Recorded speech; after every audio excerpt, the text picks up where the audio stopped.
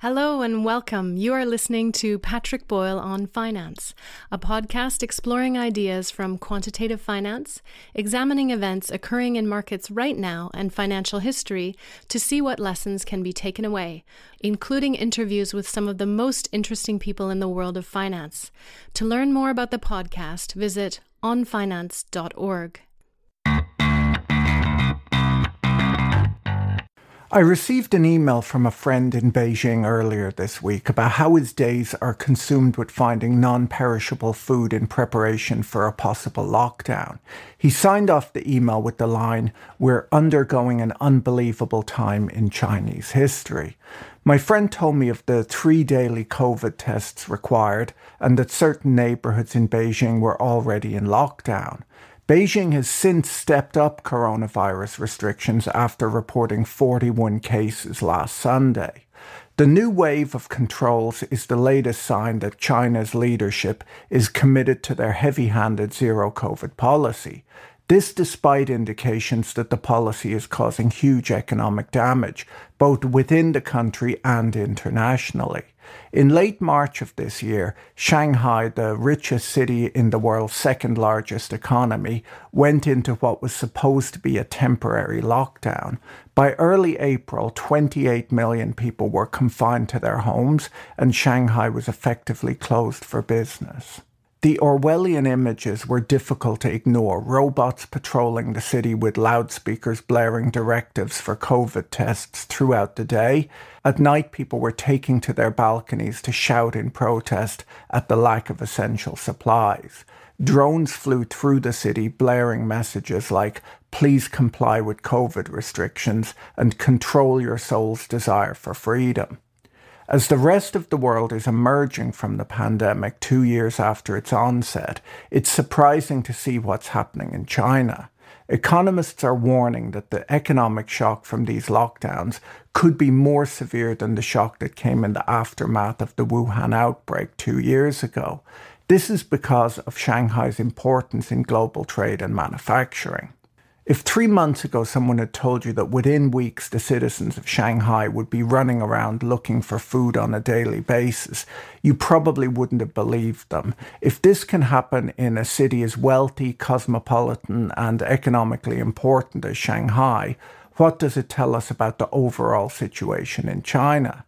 This is both a humanitarian crisis and an economic crisis. The rising pressures are already eroding confidence in Beijing's ambitions of reaching growth of 5.5% this year, its lowest target in 30 years. The investment bank Nomura estimates that 344 million people, or a quarter of the country's population, are currently under some kind of lockdown restrictions. Chinese authorities have limited movement within the country to reduce the spread of the virus, meaning that vital logistics routes that connect buyers and suppliers within the country are no longer functioning, leaving factories without crucial components for manufacturing. Farmers in the northeast China Plain, one of the major grain-producing areas of China, are cooped up during what is normally the spring planting season, and many factories, shops and restaurants across the country have been forced to suspend their operations. Reduced grain production in China, when combined with the slashed production in Ukraine, is very worrying to say the least. The IMF has cut its GDP growth forecast for China to 4.4% for the full year from the 8.1% they had predicted last year. On top of this, nationwide consumption in China fell 3.5% in March, while spending on restaurants plummeted 16% according to official data, suggesting that anti-COVID controls are slowing an economy already suffering from real estate market problems. The zero-COVID policy has taken a great toll on the lives and finances of regular Chinese citizens. More than 4.5 million small businesses closed in 2020, and even more are estimated to have closed in 2021. As Chinese citizens deal with their third year of COVID, many have drained their savings to a point where they need to curtail their spending. The government's solution of weakening the currency to help manufacturers also raises the cost of living for Chinese citizens, weakening domestic consumption, something that China needs more of, not less of, if it's to grow sustainably. Due to the global nature of trade, the severe disruptions happening in China can be expected to have a global impact and continue through the rest of the year as backlogged cargo vessels start sailing again. China accounts for around 12% of global trade, and COVID restrictions have idled factories and warehouses, slowed truck deliveries, and exacerbated container logjams. The lockdowns present another challenge for global supply chains that have been stressed by both pandemic shutdowns and the war in Ukraine.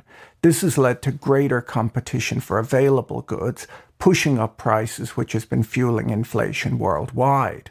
While there's been a lot of talk of the need to hike interest rates to combat inflation, an increase in interest rates will do nothing to combat inflation that's caused by these trade disruptions. Okay, so what's wrong in China? Well, at the center of this problem is the fact that the Omicron variant of COVID-19 is much more transmissible than the prior variants were, and Sinovac, China's homegrown vaccine, doesn't appear to protect very well against it. Sinovac appears to be less effective at preventing death from COVID among the elderly than the internationally developed mRNA vaccines, particularly for people who received less than the 3 shots that are required.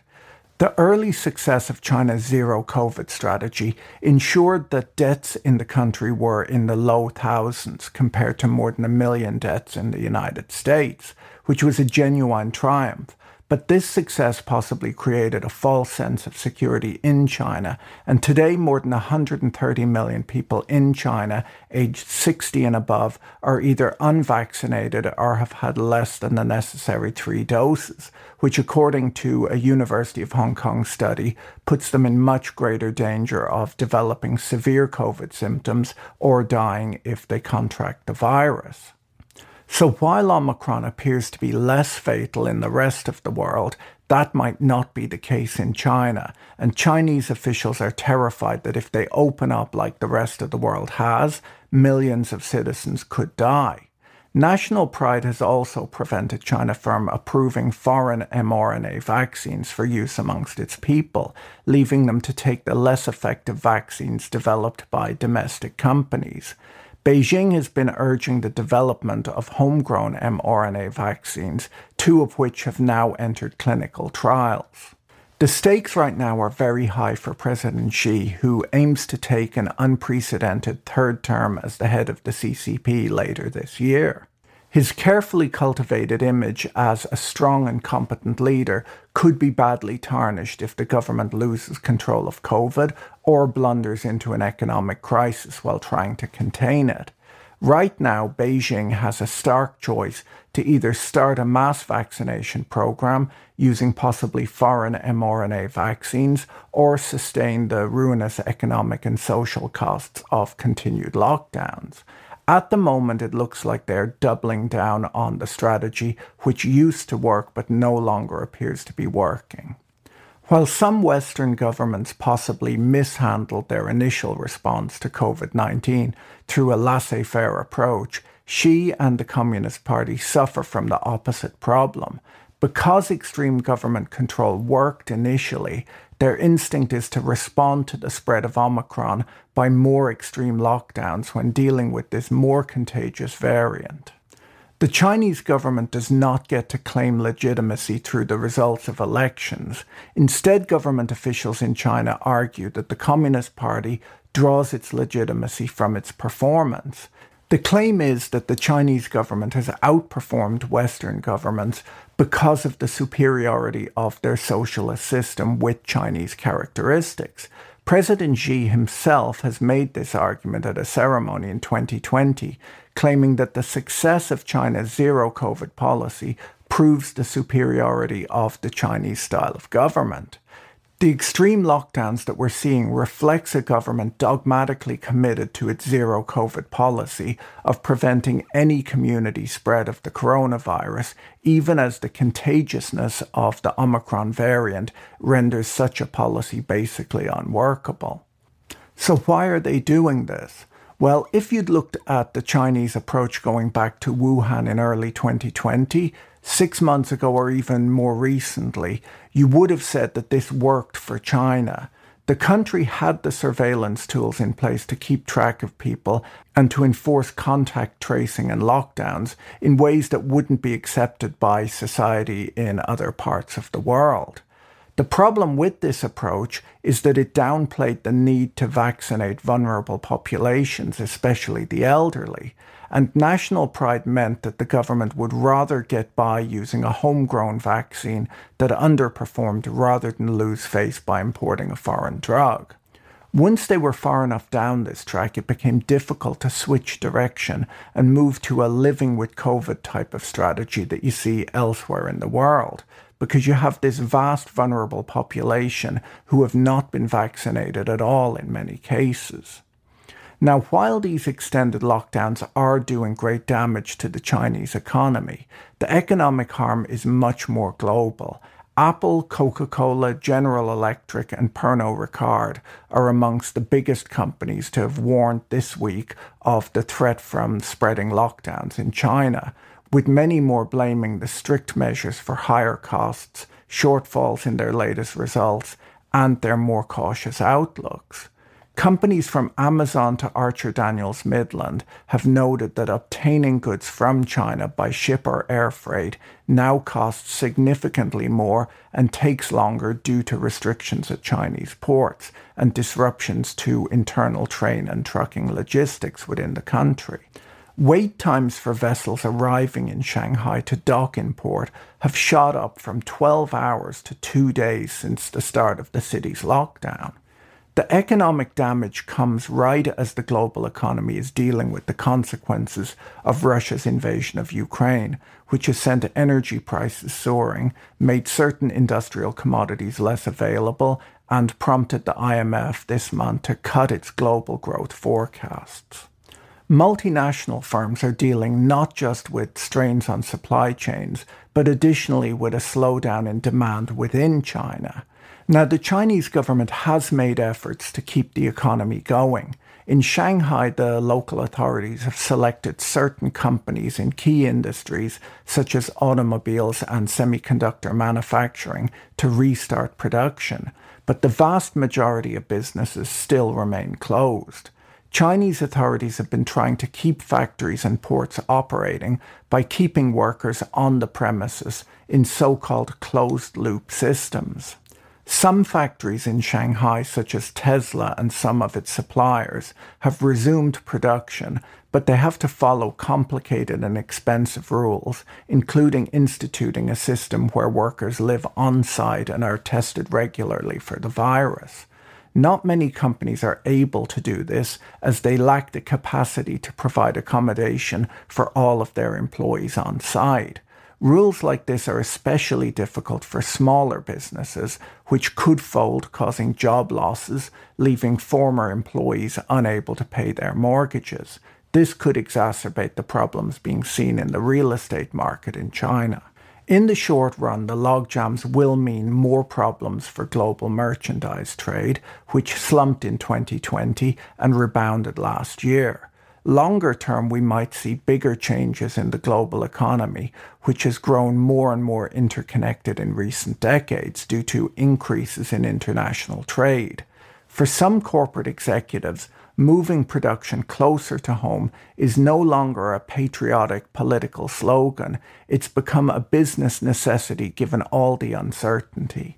Key policymakers are coming around to the idea that a sea change in the developed world supply lines might be necessary. U.S. Treasury Secretary Janet Yellen calls her idea for more resilient trade linkages friendshoring, a not-so-subtle jab at China and Russia. Whether this shift can happen or not depends largely on whether the pandemic has convinced consumers to accept higher prices for products made closer to home. According to a report from the consulting firm Kearney, 78% of CEOs are either considering reshoring or have already done so. The report argues that while globalization will never die, it may evolve to a different form. Companies have weathered the roughest bouts of supply turmoil over the past year, partially by raising prices, and consumers have largely accepted this. Tesla lost about a month of work during the Shanghai shutdown. Bed Bath & Beyond earlier this month announced an abnormally high level of inventory was in transit, unavailable, or held at ports through the early part of this quarter. Alcoa, the aluminium manufacturer, last week blamed transport problems for higher inventories. Continental, Europe's second largest maker of auto parts, lowered its growth forecast for the global production of passenger cars and light commercial vehicles to a range of 4% to 6% from the previous forecast of 6% to 9%. Volkswagen, the world's second largest electric vehicle manufacturer, announced yesterday that they've sold out of battery-powered vehicles in the US and Europe for this year as persistent supply chain bottlenecks hit global production. The head of the Shenzhen Cross-Border E-Commerce Association, an organization representing some 3,000 Chinese exporters, told the press last week that even though a lockdown in Shenzhen lasted only a week, many sellers are suffering about a 1-month delivery delay due to the logistics problems that the lockdown caused. Christine Lagarde, the president of the ECB, in a speech last week said that Europe's integration into global value chains was even deeper than the US's. She pointed out that trade as a share of the euro area's GDP rose to 54% in 2019 from 31% 20 years ago, compared with America's 3 percentage point rise to 26%. She cited a recent survey that found 46% of German companies get significant inputs from China. Of those, almost half are planning to reduce that dependency. Russia's invasion additionally means the search for the lowest cost suppliers must be refocused around geopolitical alliances. We must work towards making trade safer in these unpredictable times while also leveraging our regional strength, according to Lagarde. Even industries that are not considered strategic are likely to anticipate the fracturing of the global trading order and adjust themselves, she said. President Xi, speaking at a meeting of the Central Committee for Financial and Economic Affairs, called for efforts to boost infrastructure investment last week, implying that the Chinese government will continue to lean on their favorite stimulus tool rather than capitulating on zero COVID or the property sector crackdown. China can't lock down, hit its growth target, and stop buying growth with debt all at the same time. Confronted with China's worst economic conditions and outlook since at least the start of the pandemic, policymakers have so far presented only modest easing measures, possibly because stimulus measures would have rather limited effectiveness, especially in regions brought to a standstill due to COVID lockdowns. It'll be interesting to see if they continue on in this direction or change strategy sometime soon. Have a great day and talk to you again soon. Bye. If you enjoyed this episode, be sure to subscribe so you're notified when a new episode is posted. Thank you to everyone who is supporting this content on Patreon. If you enjoyed this content, you can find more like it on YouTube, on the Patrick Boyle on Finance channel, or follow us on Twitter at Patrick E. Boyle. Thanks for listening. Bye.